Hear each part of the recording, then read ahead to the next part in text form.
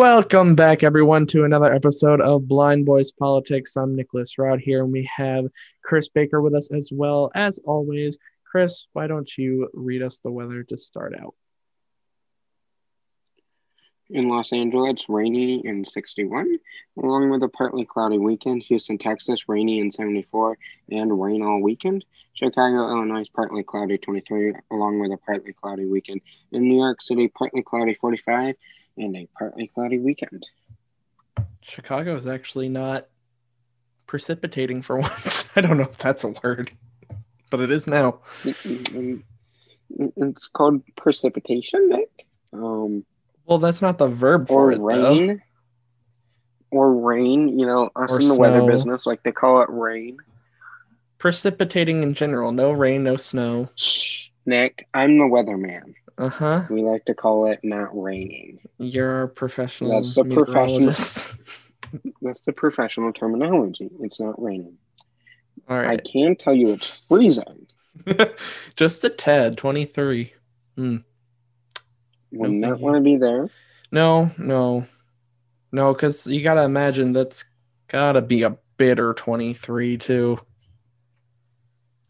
I wonder It's what the the Windy wind chill City. is.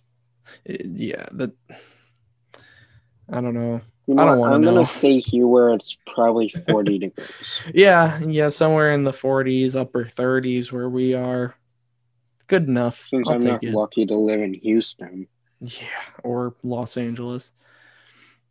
I don't know if I want to live in either one of those places right now with COVID. But like, just give us your temperatures, Yeah, bring the okay? temperatures over here and then everything's good. But besides with all the weather stuff going on, Chris, how have you been this week? I'm doing good. It's Friday. It is, it is. Although I have to say, at least for me personally, this week's been going by very smoothly, very easily and quickly. Well, good for you, Nick.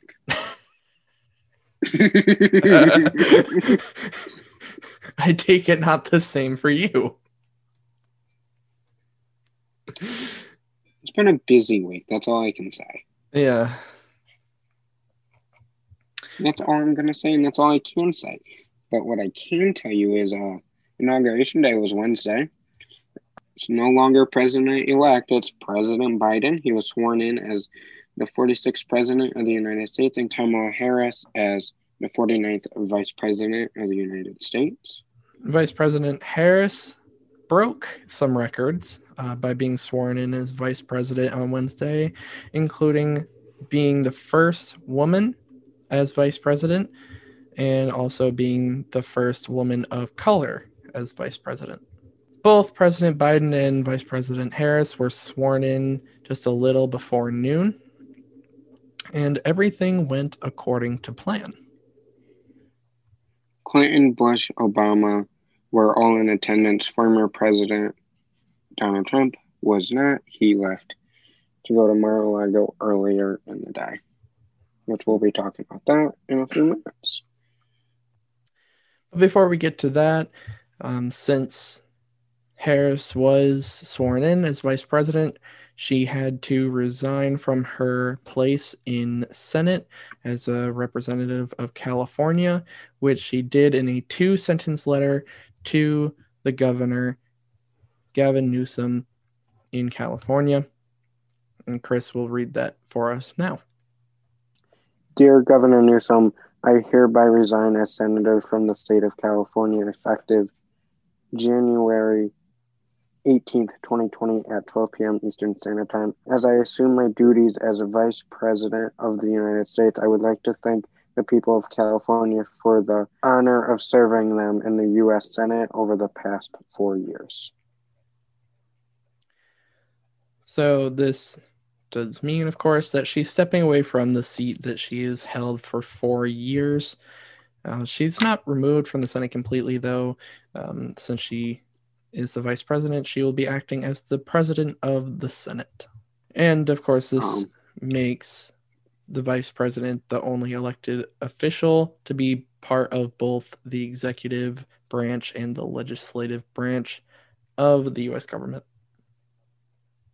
The Senate is now a 50-50 split between the Democrats and the Republicans. She will be the tiebreaker on split legislation. Governor Newsom has already appointed her replacement. He was the California Secretary of State, Alex Padilla. He will serve out the last 2 years of Harris's former seat. Mr. Trump left Wednesday morning a little before 10 a.m. This breaks a 150-year tradition. Instead, he attended a farewell send-off for himself at St. Bass Andrews. He spoke for about 10 to 15 minutes before getting on Air Force One. And we have a little clip of that right here. This week, we inaugurate a new administration and pray for its success. We built the greatest political movement in the history of our country. We fixed our broken trade deals. We built the greatest economy in the history of the world. We reignited America's job creation. I want you to know that the movement we started is only just beginning. Record low unemployment for African Americans, Hispanic Americans, Asian Americans, women, almost everyone. Signed the largest ever expansion of funding for child care and development. We confirmed 3 new justices of the United States Supreme Court. The Space Force.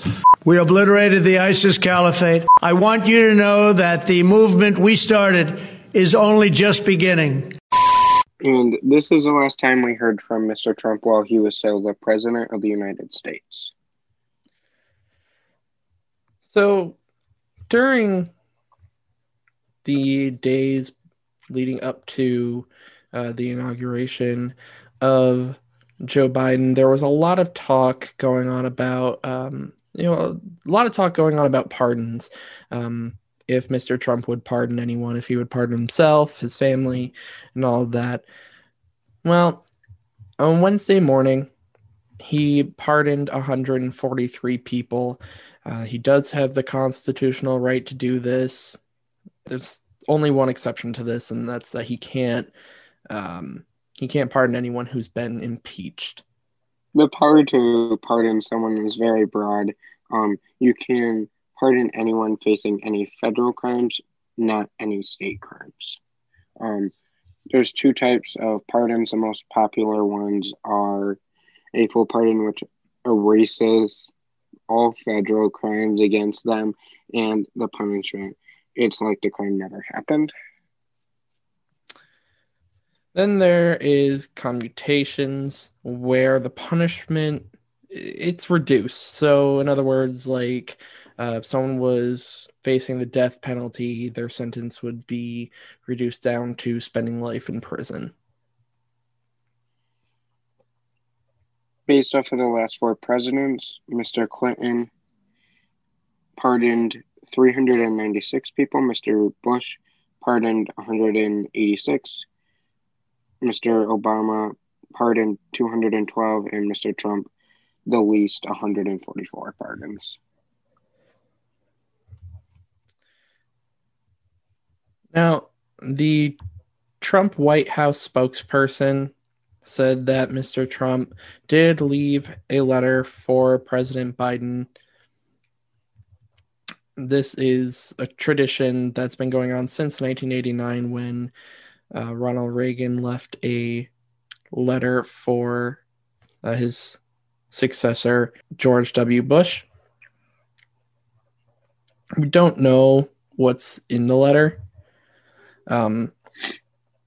But President Biden did say that it was very generous, and he also said that he will not be releasing the contents of the letter until him and Mr. Trump speak.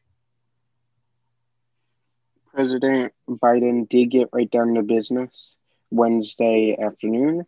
Right after the inauguration, they got right to business at 5:15 p.m. He signed 17 total executive orders, presidential actions, and agency directives, including a 100-day mask mandate on all federal properties, restructuring the federal government coordination with the pandemic response, rejoining the World Health Organization, extending the eviction and foreclosure moratorium until the end of March 31st, continuing the pause on federal student loan payments and interest until September 30th, rejoining the Paris Climate Accord, revoking gas development at wildlife monuments, actions to advance racial equality through the federal government, count non-citizens in the census, reversing a Trump administration policy not to count non-citizens in the census.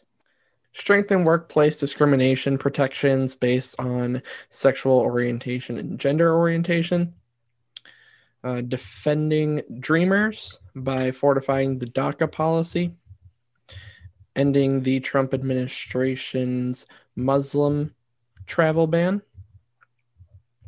Stop the border wall construction.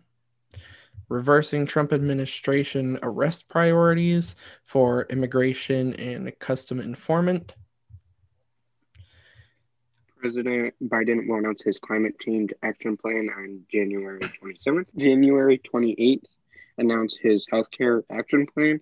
January 29th, immigration action plan. And February 1st, national security plan. Hey guys, Nick here. So, just wanted to put in a little editor's note.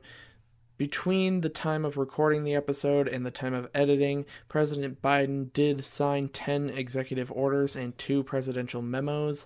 So we will be going into details about those on Monday, but just figured we'd let you guys know now. And let's get back into the episode. But moving forward, the Senate was back at work on Wednesday. They were gaveled into session by Vice President Harris. She administered the oath of office to 3 new senators. These were Senator Raphael Warnock, a Democrat from Georgia. The next is Senator Jon Ossoff, a Democrat also from Georgia. And Senator Alex Padilla from California, and he is also a Democrat. After they were sworn in, it officially made the Democrats have the majority, even though it is slim. This also meant Senator Chuck Schumer became the Senate Majority Leader and Mitch McConnell becoming the Senate Minority Leader. So the Senate does have an immediate agenda ready to go for things they want to just keep priority of. So the first area they must cover is to vote on confirming President Biden's cabinet members. As of the time of this recording, only one member has been confirmed, and that's Avril Haines as the Director of National Intelligence. The vote for that was 84-10. Then Biden's stimulus proposal must be sent over to Congress for debate and vote as soon as possible. And as of now, it is unclear as to when the articles of impeachment against former President Trump will be sent to the Senate so they can start that trial. Wednesday evening, the Biden administration had their first press briefing.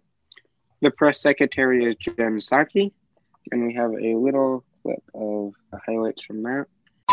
I have deep respect for the role of a free and independent press in our democracy and for the role all of you play. As I noted earlier, there will be moments when we disagree, and there will certainly be days where we disagree for extensive parts of the briefing, even perhaps. But we have a common goal, which is sharing accurate information with the American people. What I plan to do is not just return these daily briefings Monday through Friday, not Saturdays and Sundays, I'm not a monster, but also to return briefings with our health officials and public health officials. It also has money to reopen schools, which I know as a mother impacts all of us. So what's challenging is, what are you going to cut? Are you going to cut funding for vaccinations? Are you going to cut funding for unemployment insurance? Are you going to cut funding for reopening schools? And he's going to leave the mechanics, the timing, and the specifics of how Congress moves forward on impeachment to them. This administration has said there will be a press briefing every weekday for the foreseeable future.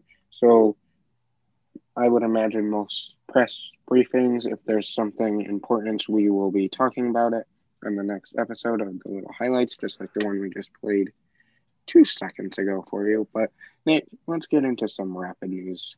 All right. So first off is that 400,000 people have now died from COVID-19 as of Tuesday. We will have a full COVID update on Monday.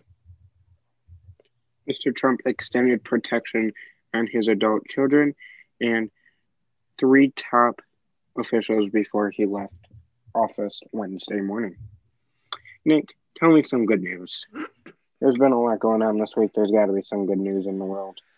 All right. So this story just came out a few days ago, but it takes place just before Christmas. So one night, a little before Christmas here, a police officer had gotten a call for shoplifting at a nearby store. So he went to go check it out, and it turned out to be these 2 women. And one of the women had her 2 children with her. And when he went to go talk to them, it actually turned out that the items that they had stolen were items to try and help, make a Christmas dinner for the 2 children, because both these women had fallen upon like hard times because of COVID-19 and everything. And so they didn't have enough money to pay for it all. So they stole the items. Well, instead of arresting either of the 2 women, he gave them no trespassing forms for the store that they were at. But he then went into the store and bought $250 worth of gift cards with his own money for them to take to a different location for the same store chain, so that they could buy an entire Christmas dinner for the two children. Holy crap! Yeah, that's like $250 is a lot of money, especially around Christmas time. Oh yeah, and the police officer, he did a short little interview, and one of the things he said was that the 2 children reminded him of his kids, and he just couldn't bear the thought of them going without Christmas dinner or having their mother arrested or anything like that. So right, that's a really good story. I like that story, actually. Yeah, that really helped him make that decision to do that for them. Well, that is the end of this Friday morning news episode. I hope you all have a great weekend. Make sure you follow us on all social medias. The links are down in the show notes. If you have a story for us that you want us to cover, DM us on Twitter, and we will talk about it Monday morning. And if you want to know all of the breaking news going on in the country, make sure you follow us on the Blind Boys Politics account for the latest breaking news. Until Monday morning, see you guys. See ya.